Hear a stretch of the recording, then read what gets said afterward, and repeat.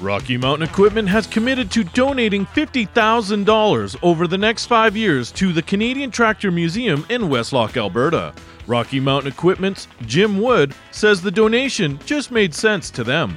We're always looking for areas to support, kind of tie either ag back to the community or farm equipment back to the community. The Canadian Tractor Museum is kind of close to my heart. I grew up in Westlock, and it's just kind of a right tie. It's a bunch of volunteers, of course, that are trying to keep it going, and they've got a great manager there that she's always very active. Wood says they're also going to help with their Black Tie Bingo fundraiser. We're selling tickets for the tables. We'll have a nice dinner, give the folks in Westlock a chance to dress up, and then we're going to do a bingo where it's, I think, 4 or 5 events with some nice prizes, with a value between $1,500 and $2,000. The museum opened in 2002 and honors Alberta's farming history with more than 90 uniquely restored tractors, 30 stationary engines, and hundreds of toy tractors for kids.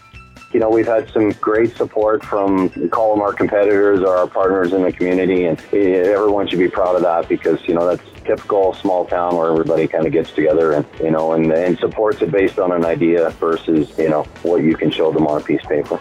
For more on information and tickets to the fundraiser in Westlock, go to ruralrootscanada.com. There's only 2 more opportunities to attend Rural Roots Canada Ag Days. Hear from crop, livestock, and ag business experts in a day of crop and livestock tours and workshops in Rolling Hills and Fort Macleod. Sign up at ruralrootscanada.com.